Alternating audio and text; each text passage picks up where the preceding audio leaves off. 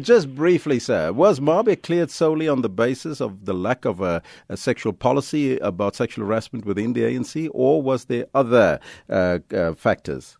No, thank you very much, and to all the listeners at home. The case started last year after we received a letter of complaint, which was forwarded by the general manager to the top six of the ANC, and then they instructed for a grievance panel to be established, which was led by Comrade Toko Titiza and Stu Motlameni. Now, the grievance panel listened to submissions of evidence from all parties and made their assessment and came to a conclusion, which was a recommendation back to the top six. And the top six of the ANC accepted those recommendations.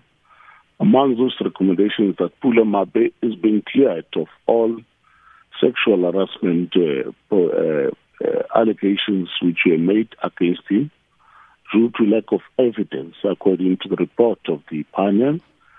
Secondly, that as the African National Congress, we have been reprimanded to have a sexual harassment policy within the 90 days, of which we are obliged to educate all our staff members as well as our leaders on that particular policy. That I think we'll do in line with the Gender Commission to assist us in that regard.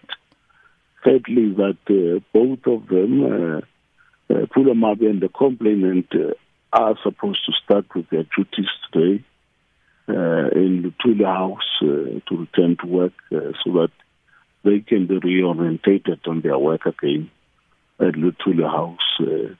We have also been reprimanded by the panel that we'll have to check up our HR development policies so that we honor our protocols in line with our human resource policies in the institution, so that none of us can make a personal arrangement on other issues which we may not have the powers over. Mm-hmm. Yes. Yes. So that's basically in the summary what it entails. The report from the panel. Dokotela, I have a lot more questions, but unfortunately we ran out of time. That's where we got to leave it. That was the ANC's acting national spokesperson, Dokotela Legoethe.